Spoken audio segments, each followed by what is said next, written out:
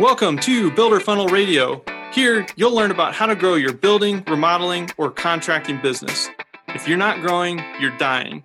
So we want you to always be in growth mode.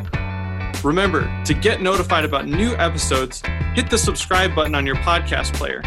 That way, you won't miss any of our expert guests that we bring on the show. In addition, as a special thank you for being a listener of the podcast, we've got some special bonuses for you. Just go to builderfunnel.com/podcast. Again, hit that subscribe button to stay in the loop and go to builderfunnel.com/podcast for your special bonuses. Hey, welcome to episode number 41. This episode is with Todd DeWalt of the Construction Leading Edge podcast. And in this episode, we talk about a few things, one of those being cash flow problems and how to solve it. We also talk about Todd's story of how he helped grow a company from 4 million to 11 million and some of the things he uncovered there. And one of the other things we really emphasized and talked about was leadership and how to kind of turn that around and how critical that is to growing a business. So stay tuned, and I hope you enjoyed this episode. Again, this is episode 41 with Todd DeWalt. Hey, Todd, glad to have you on the show today. Good to be here, Spencer. I appreciate the opportunity. Yeah, absolutely. And I'm glad we could finally connect. It was fun to connect in person. And I know we kind of had a fun little get together with a few different podcasters because you also have your own podcast called The Construction Leading Edge. And it was fun to meet up in Vegas and kind of, just see what other people are doing. Yeah, that definitely worked out. We literally just ran into each other. I went to the bookstore or the store to meet somebody else who never showed up. And then I saw this guy that looked like your picture. And I thought, hey, while I'm here, why not introduce myself? So glad I did. Yeah, it worked out well. And I think, for everybody listening, they may not know you or maybe haven't listened to your podcast, but I guess maybe you could just give a little bit of background on how you got into the construction industry. Sure. Let's see. How did I get into it? I got started in the construction industry in probably 95 when I was still in college. Started out, was not headed for the construction industry, and ended up through a series of events as a co-op on a water treatment plant in Orlando, Florida. And loved it for some reason, even though an old engineer named Bob tried to talk me out of going into the construction industry. Came back, changed my major, went into civil engineering, crammed as many hours as I could in, graduated, and got started in the construction industry. So I started out in commercial construction, and then, started my own business after a few years of that. I've done residential, custom homes, land development, remodeling. Then I've been an owner's rep for several years, managing projects for the likes of Jones Lang LaSalle, Procter & Gamble, some big corporate clients. Had the opportunity to spend 2.5 years as the owner's rep, getting a $70 million high-rise senior living community built. Ran a sewer rehab business for a while. It's been kind of an eclectic, schizophrenic type career. So if you look at my resume, you're like, what the hell has this guy been doing? And, this doesn't make any sense. It's jumping all over the place. There have been some hard right turns on my resume, but it has certainly been interesting. I've learned a lot, met a lot of people. So that's kind of my construction weird resume. Cool. No, that's awesome. And I think sometimes when you're in it, you're just kind of making those right turns. You go, oh, this makes sense. Oh, I'll go here. And then you look back and it looks a little disjointed, but it also gives you a lot of experience to draw from. So when you're in certain situations, you can start pulling from those different experiences. And and if I understand it correctly, part of why you started the podcast that you run was because you were a part of a company where you kind of came in and helped take them from, I think it was about 4 to 11 million in sales. And I was hoping we could kind of talk a little bit about that because I think there's a lot of people listening that are working on growth, and you realize that yes, marketing and sales are big pieces of that, but there's so many other things going on too in terms of systems and just personal development as a leader and those types of things. So maybe give us just a little bit of the context of how you came about, working for that company, and a little bit of the story there. Sure. Yeah, that's one of the hard right turns that I took. So there I was. It was 2000. I'll give a little setup. 2007. The economy was great. I just hired on with this real estate developer to build this $70 million senior living high rise, which with many more to come after that. And then 2008 hit, and no more new developments. So I finished that project out. 2010, I was informed that I was going to be laid off. And long story short, I ended up in the sewer rehabilitation industry, which I had no idea existed. I can't even tell you how I got into that situation.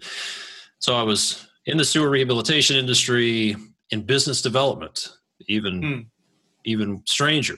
I'd always been in operations. I actually asked them, what was it about my resume? I didn't apply for this job. This is what's even stranger. I said, what is it about my resume that says business development to you? And I need a job, but I just don't get it. So ended up taking that business development role, loved it, loved the sewer rehab industry, loved the people. And then one of my clients contacted me and hired me, basically said, Todd, here's my ticket out of here. I want you to come run my business so I can retire. And that was 2011, 2012, something like that. And when I got there was chaos everywhere. And the company was about 15 employees, roughly, doing around $4 million in annual revenue. Cash flow was bad. Everything was bad. Let's just put it that way. There was very little good. I think they call that lots of room for improvement, right? there were plenty of opportunities for greatness. That's what I would say. Or another way to say it is, you could put a room full of monkeys together on typewriters, and they could come up with about as an efficient system. So it was bad. And to be honest, I tried to get out of that situation. I was trying to get back to the real world where I thought I belonged, in commercial real estate and project management. But there I was. And so I went to work fixing it. It wasn't necessarily it's not like I said, hey, this will be nice to learn some things. This will be a good opportunity. Let's learn some stuff, Todd. No, it was like, hey, it was a phone calls from my accounts payable person, Heather, saying, Todd, if we don't collect some money, we won't get paid. We will not be able to make payroll. And I did not like the idea of looking at 20 guys and telling them we mismanaged the cash and we couldn't make payroll. That was a big problem. So I went about solving the cash flow problems, first of all, learning what the not so apparent root causes of cash flow problems are, addressing those, putting systems in place to solve those things. Then moving on to other areas of chaos. I just went from whatever was the most painful and started putting systems in place. And when I would get one area stabilized, there was this other thing that was painful, causing problems. And I did that for about 3 years. And by the end of the third year, we had grown from 15 employees up to around 50. We were in at least two new markets, and annual revenue had grown from around 4 to around 11 million. And chaos, even though the company had somewhere between doubled and tripled in size, chaos was way down. It was awesome. much more sustainable. Plenty of money in the bank, cash flow problems were gone. Still had some chaos, but through that's where I learned really how to identify the root causes of problems, what they really are in a construction business. Some of those root causes are not so apparent, and then how to put systems in place, how to roll systems out in a way that they'll stick, how to grow people, how to grow a team, how to find people, hire people, all those sorts of things. So that was my crucible of leadership. And that's really when I started my podcast, the Construction Leading Edge podcast. And it may have been, no, it was in part a coping mechanism for me, because it was stressful. I would like to say that, I just went to work every day thinking this is a great opportunity for us to learn, Todd, but no, it was hard. It was hard. And, but looking back on it, it's the reason that I started the podcast. It really set me off on this new trajectory into the business I have now. So yeah, in the middle of it, I thought it sucked, but now I'm glad I went through it. Yeah. Well, I'm glad to hear that, because I think it's a refreshing take. A lot of times you hear these stories of, oh, somebody went from X to Y in sales, and, they did these 4 bullet points and that was the magic answer. And, we talk a lot about growth here at our company too. And by definition, growing is being uncomfortable, because you're figuring those things out. And so I think hearing that from somebody like you that went into a really uncomfortable, chaotic situation and then was able to just grind through it, you uncovered a lot of lessons that they can shortcut you a little bit, but there's still a lot of work involved. And, there's the human factor. And, so that's super refreshing to hear. I guess I'd be interested to dive into some of those. I guess you said that some of the things are not apparent root causes, and maybe we can even start with cash flow. That was one of the first things you mentioned, but what are a couple of things that if somebody's having a cash flow problem, have you uncovered, or like, hey, you should really look at this spot or these couple of spots first? Sure. One of the biggest root causes I'll just name a few that come to mind. Number one is what I call invoice gymnastics, which means what that means is guys are just not getting their invoices submitted on time. They are holding things. They're just not submitting their invoices. And in the commercial world, where I've spent most of my career, you have very finite windows of opportunity to get your invoices in. And if you don't invoice for the work by, say, the 25th of the month, you may not get you won't get another opportunity until the next time the window opens. And what this looks like on the residential side is people will incur invoices, they will incur expenses, and they will fund payroll, they will fund materials, overhead, indirect costs, things like that, and then not invoice for too long. And in the residential world, many cases, your ability to invoice is tied to a milestone on a project. So foundation complete, dried in, whatever, completion. And in many cases, if that project gets delayed for some reason that's out of your control, then again, you're carrying those costs and it's killing your cash flow. So invoicing gymnastics is a big one. The number one killer of cash flow, in my experience, is this. It is this obscure sort of economic principle called opportunity cost.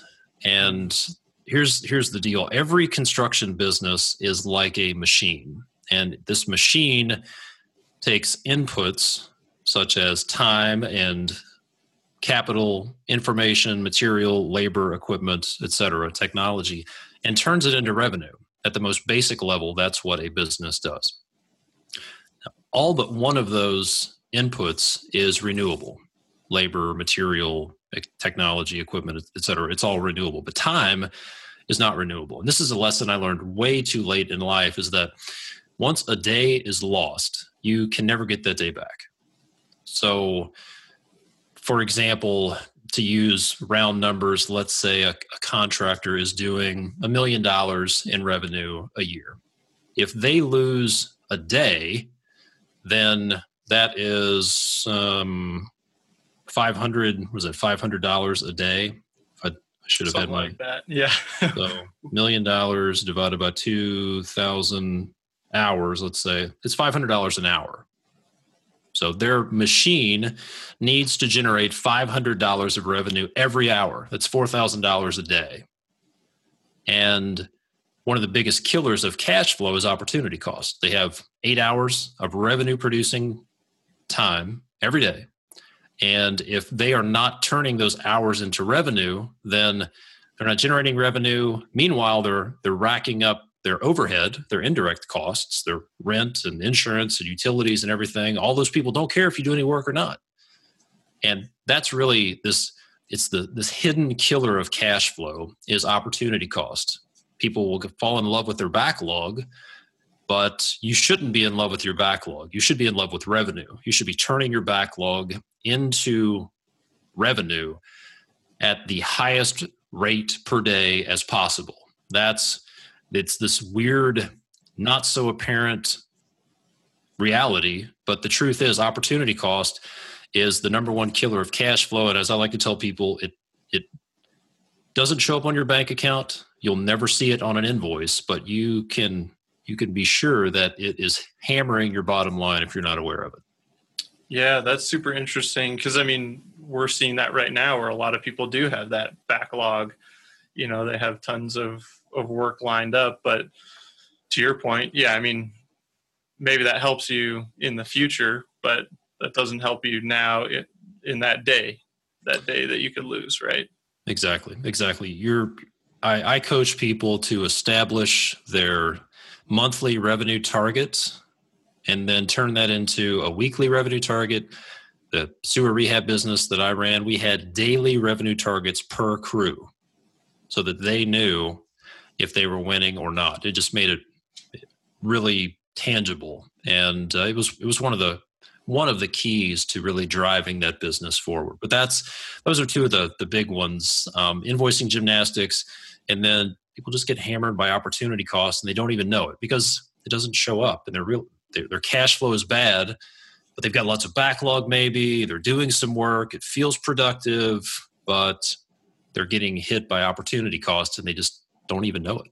Yeah, that makes a lot of sense. And maybe we can shift over to the revenue side a little bit and start talking about sales or marketing and sales. And, obviously 4 million going to 11 million is a big jump, especially over just a few years. You know, that's a huge percentage increase. So I'd be curious to learn just, I guess, how you guys did that, and were there some like strategic moves that you made where you said, hey, we're here and we need to increase this. But also understanding that probably a lot of people listening, they may be aspiring to get to 4 million, or maybe, 12 is the goal, or 20. But, what were you guys doing right, if anything, at 4 million? And then what did it take to get to 11? I would say there were a couple of stages to that growth. And the first stage was a lesson. It was based on a lesson that I learned from the manager of a Longhorn Steakhouse, oddly enough. I was at a Longhorn Steakhouse after a late lunch meeting. It was about 2 or 3 in the afternoon. So as I left, the manager was holding the door, and I stopped and asked him, and I said, all right, you run a restaurant. What's your business development strategy? Because you're stuck here. You can't go serve people 50 miles away. What's your business development strategy? And without hesitation, he said these words: 4-wall execution. And paused dramatically. Just like I did. Just like yeah. So I said, all right, I'll bite. What is 4-wall? What does 4-wall execution mean?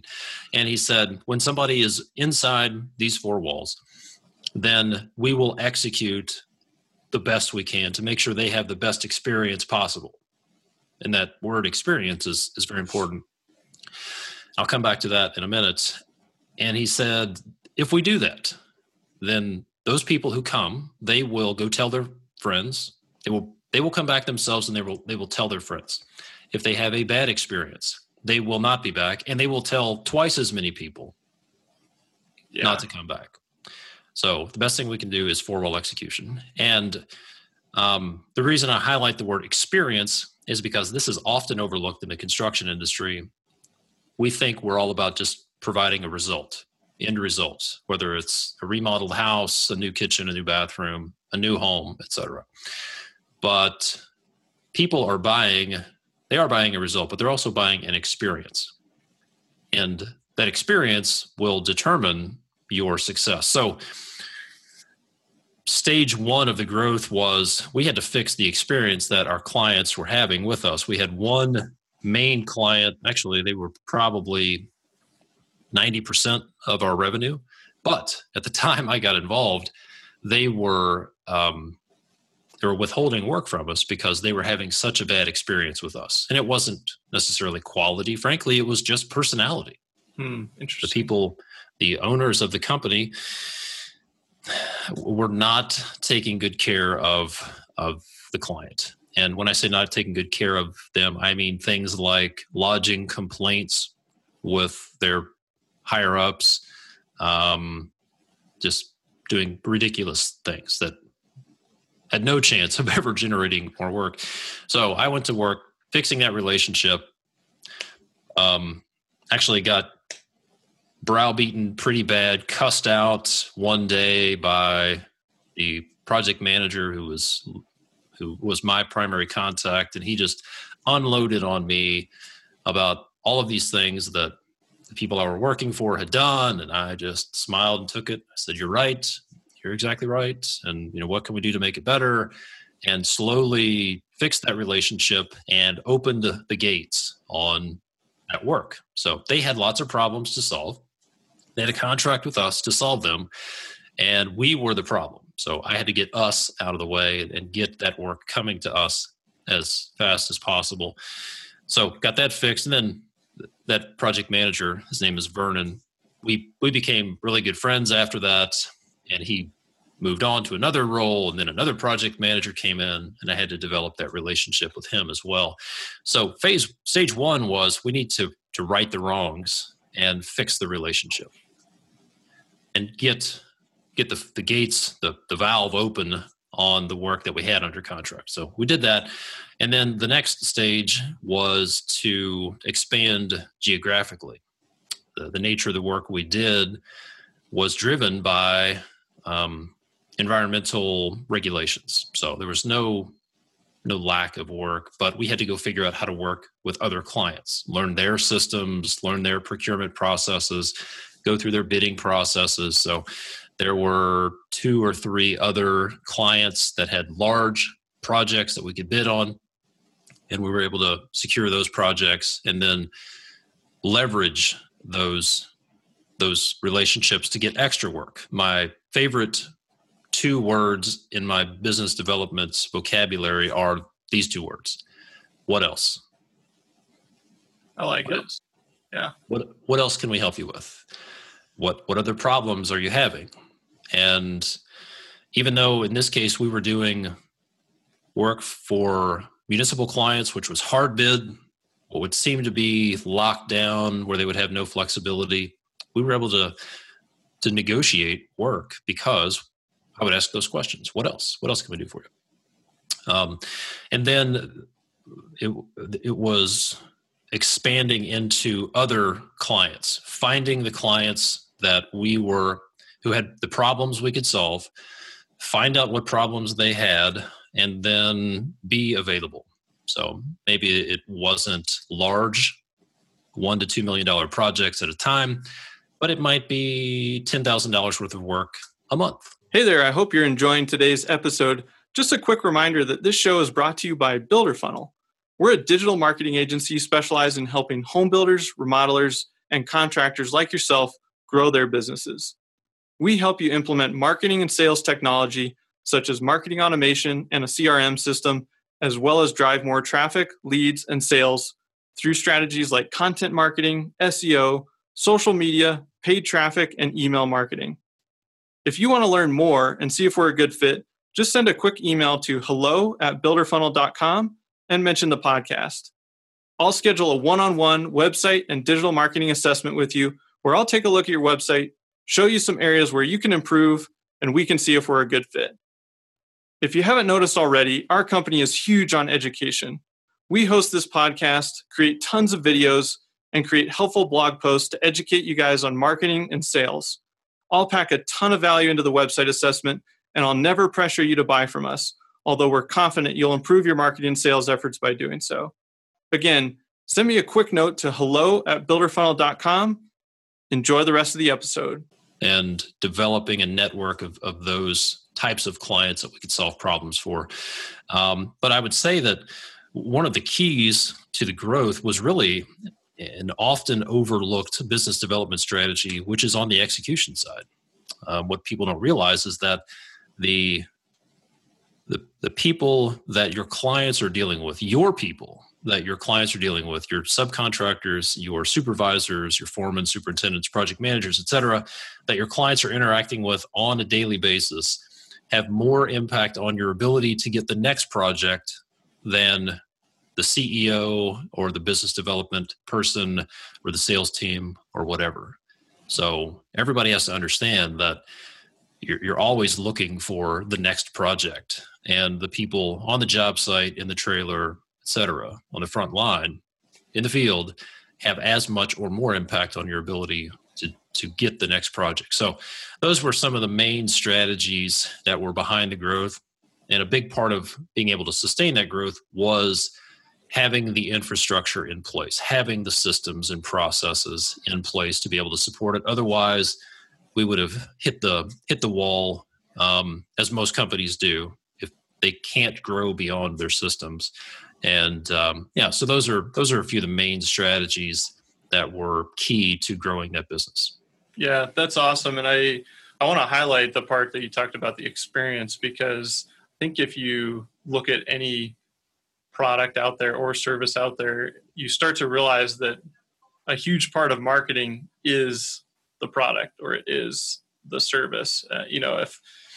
If you get something really cool, you buy it on Amazon, and you go tell somebody, you're telling them because the product is super cool, or it solved a problem for you, or it did, X, Y, Z. And, that leads to potentially that next sale or multiple sales. And obviously there are marketing and sales specific strategies you can do as well to get new business. But yeah, a big part of marketing is the actual just delivery of what you do and that experience that somebody has when they get it, whether it's a physical product or in our case, an end result of something physical, but it's that experience they go through to get to that. Yeah. And even going a little bit further is the emotional part of it. What I've learned is that most people make most decisions based on emotion, and then they back them up with logic. So it's not they're not making decisions based on facts and rational facts and figures. Most of us make decisions based on emotion, gut feeling. It just doesn't feel right or whatever. But we make decisions, big, small, everything in between, based on emotion, and then we back it up with logic.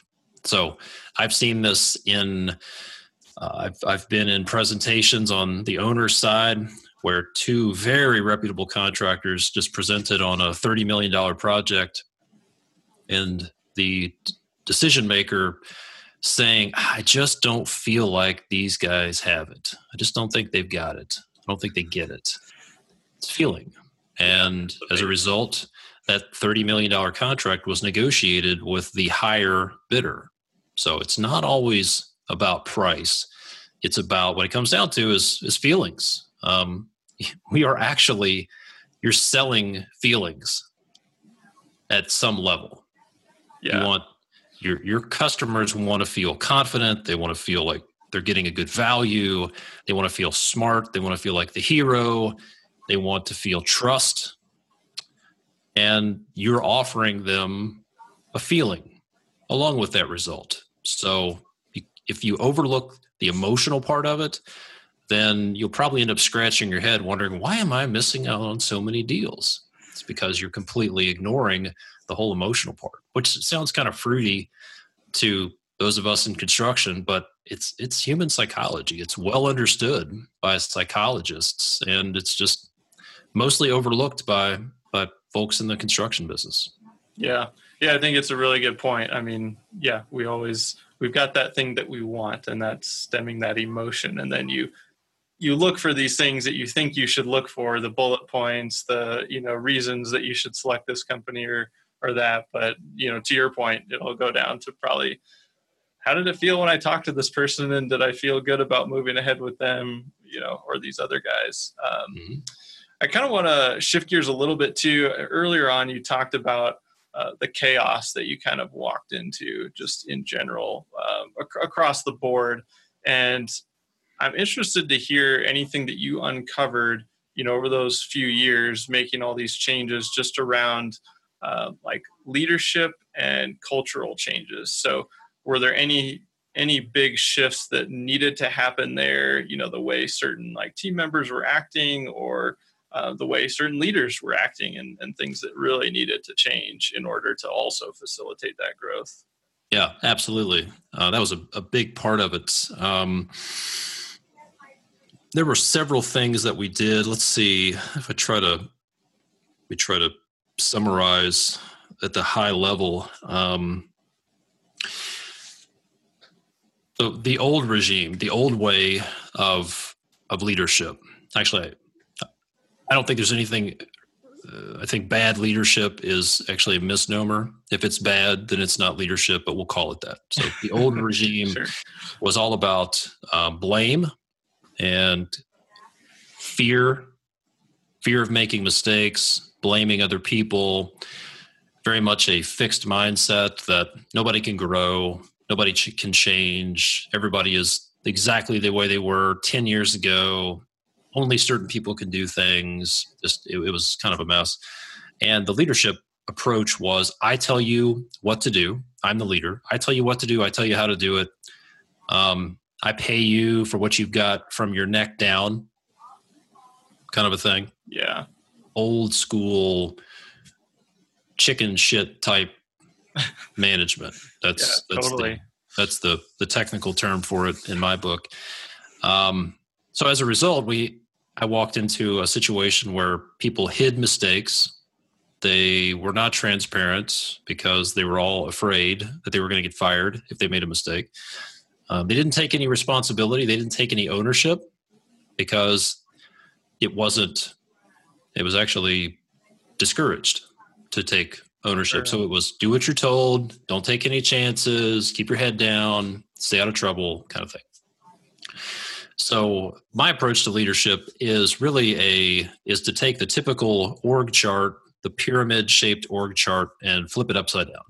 So I believe that servant leadership is really the only leadership that works. And that means that if I'm the leader, it's my job to support the people, my direct reports, and it's their job to support the people that report to them, and vice and on and on and on. So a couple of organizational changes. One was my job to support you. It's my job to make you successful. So that's a pretty powerful change in approach. It's not your job to make me look good as the leader. It's my job to make you look good, make you look like a genius, and make sure you're winning. The other fundamental leadership change was that there's a typical mindset that he who is higher on the org chart is better equipped to make decisions, right? So run it up the flagpole, keep pass problems up, and then pass orders down. And this is a valuable lesson I learned in that situation. I got overwhelmed because people were constantly calling me, asking me what they should do. Well, I don't know. I'm not there. So what I realized is that the guy highest up on the org chart is not the best equipped to make decisions. The person who is best equipped is the person closest to the problem. So in the type of work we did, we were constantly running into unforeseen conditions. It was run into a problem, come up with a solution, and fix it. So the dumbest thing we could do would be to run into a problem, stall out, and wait for hours or days to get a decision. We had to be more nimble. The cost of no decision or the cost of inaction was so high. So I empowered my guys. I gave them the information that they needed. made sure that they had access to as much information as possible, made sure that they could see the big picture, so they would understand how what they're doing right now fits into the big picture. And then I would empower them to make decisions. So give them some parameters potentially to operate within. Maybe it's, hey, if it's going to cost under $200, you make the call, tell me what you did, and we'll talk about it later and adjust for the next time. But understanding that the cost of inaction is often much higher than the cost of what might be the wrong decision. That was huge. And that set off a chain reaction, because when people are empowered to make decisions, then it taps into two of the biggest motivators that we humans have. One is trust, and two is autonomy. So when we feel trusted and when we feel autonomous, like when we feel that we have control over our destiny and we have some room to move and shake, the opposite of being micromanaged, then we are extremely motivated. And we've probably all been in these situations where we've had this boss or somebody who was telling us what to do, how to do it, managing every little step of the process. In that case, we're just not motivated at all. It's like, here, like, it's why don't you just project. Yeah. Yeah. All right, tell me what you want me to do. Like, I've been there. I'll just throw my hands up and just tell me what you want me to do. And when people feel trusted and feel autonomous and they are in control, then you get this magical thing happening where it's their plan. And when it's their plan, they're going to run through walls to make sure it's successful. And they're going to solve problems they run into. And they're going to be much more productive and engaged. You have happier people, better productivity, better quality. It is just the business case for that style of leadership is really solid. And that was one of the big leadership shifts that I made. And that's when I realized that good leadership is really a force multiplier. You can add a few things in a few leadership strategies or a good leader, and you can multiply the resources that you have, not just add to them, but multiply them. And that was one of the other really key contributing factors that led to and supported the growth and success of that company. Yeah, that's awesome. And I kind of want to connect the dots a little bit there, because you had talked about that example of empowering people, but saying, hey, if it's $200 or less or $500 or less, you make the decision, we'll adjust. But that, correct me if I'm wrong, but that goes back to what you were saying earlier about the opportunity cost, which is now we're not losing time and revenue opportunity for today. Today doesn't disappear on you because you're waiting to get approval, and then, it's hours or days or even longer until you can actually keep that moving. So it's preventing you from getting to the backlog if you have a backlog, or it's preventing you from getting to that next milestone where you can send the invoice. And so absolutely. I think that's a big point there. And I like too that you talked about the overwhelm of, when you first got there and it was like, here's all these problems or things I need decisions on. And that's the first thing I do is, like, if somebody brings a problem, it's like, well, what are your couple of solutions to go along with that? And what would you do if you were calling the shot? Because if you're just sitting there answering questions all day, then you're not doing anything either. So it's compounding, everything is slowing down. Yeah, but the problem is the sneaky little issue is it feels good to be the hero. It feels good to be the guy that makes the call, the hero. And one of the sneaky root causes of problems that I found, I'll talk about the problem. People say to me a lot, they're what they think is the problem, but is actually a symptom. They say things like, I can't find good people. I can't get good people. I can't get my people motivated. They're not productive.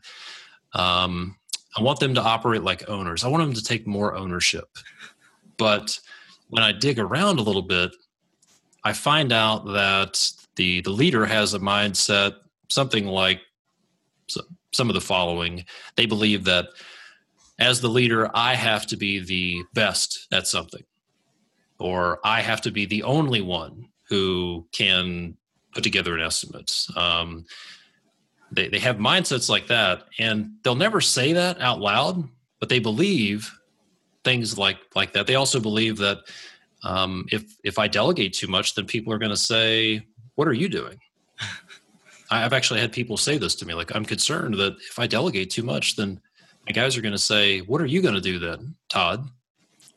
And they have these kind of weird, irrational, illogical fears. So as you can imagine, if somebody believes that they have to be the best, they have to be the only, people are going to question them if they delegate too much.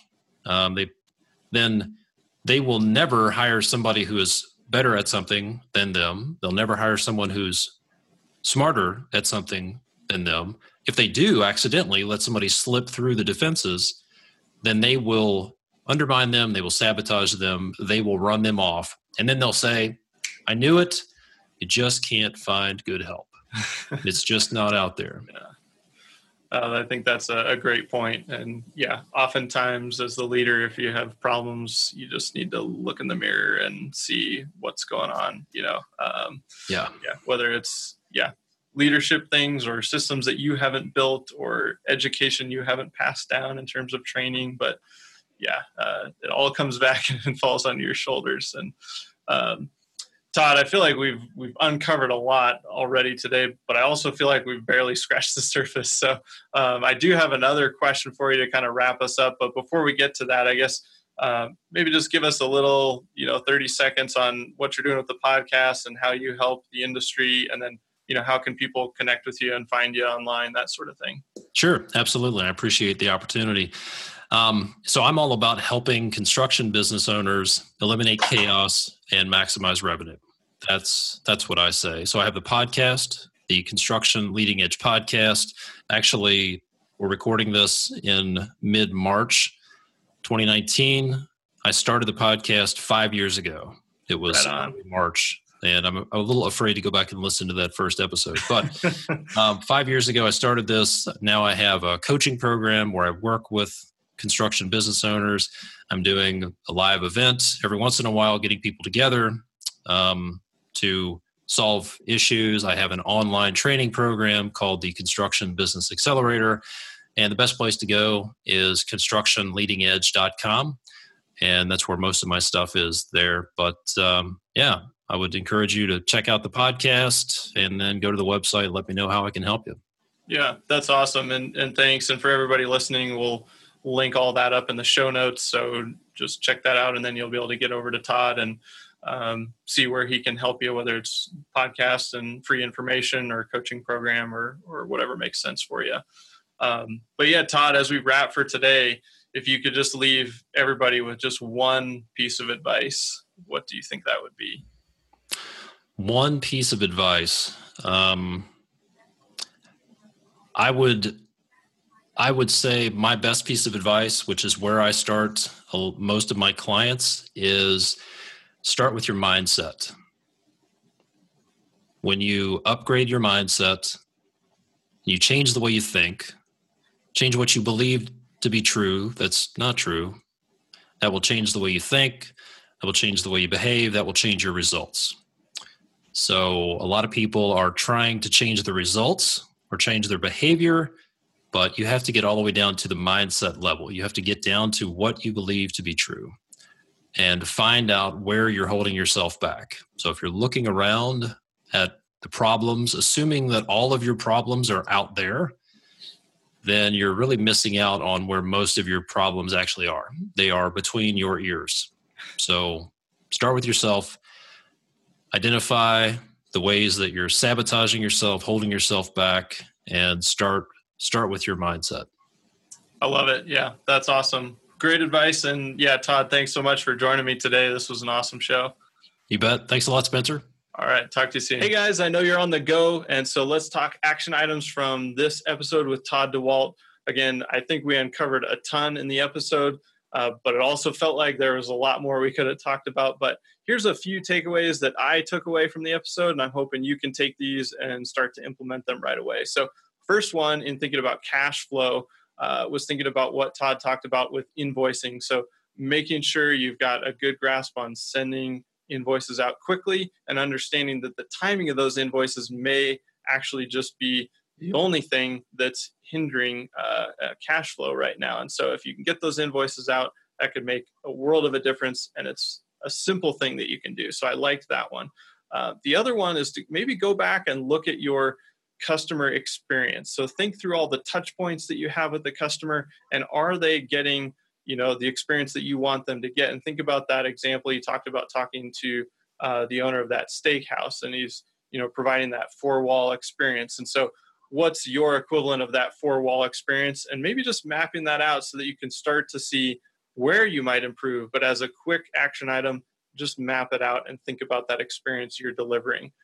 And then the final takeaway was mindset. And as soon as Todd said this, it made me think of a book called The Growth Mindset that I've read now a couple of times the last 2 years. It's a super powerful book. And I think it ties nicely into his parting advice. So we'll make sure that's linked up in the show notes. And again, those are the takeaways from today's episode. Hope you enjoyed it. Again, that was Todd DeWalt of Construction Leading Edge, and we'll see you next time on Builder Funnel Radio. Thanks for joining us today on Builder Funnel Radio. Don't forget to visit www.builderfunnel.com for tons of free marketing and sales resources. And if you ever need hands-on help implementing your marketing and sales system, just send a quick note to radio@builderfunnel.com. And as we close for today, remember, never stop learning. See you next time.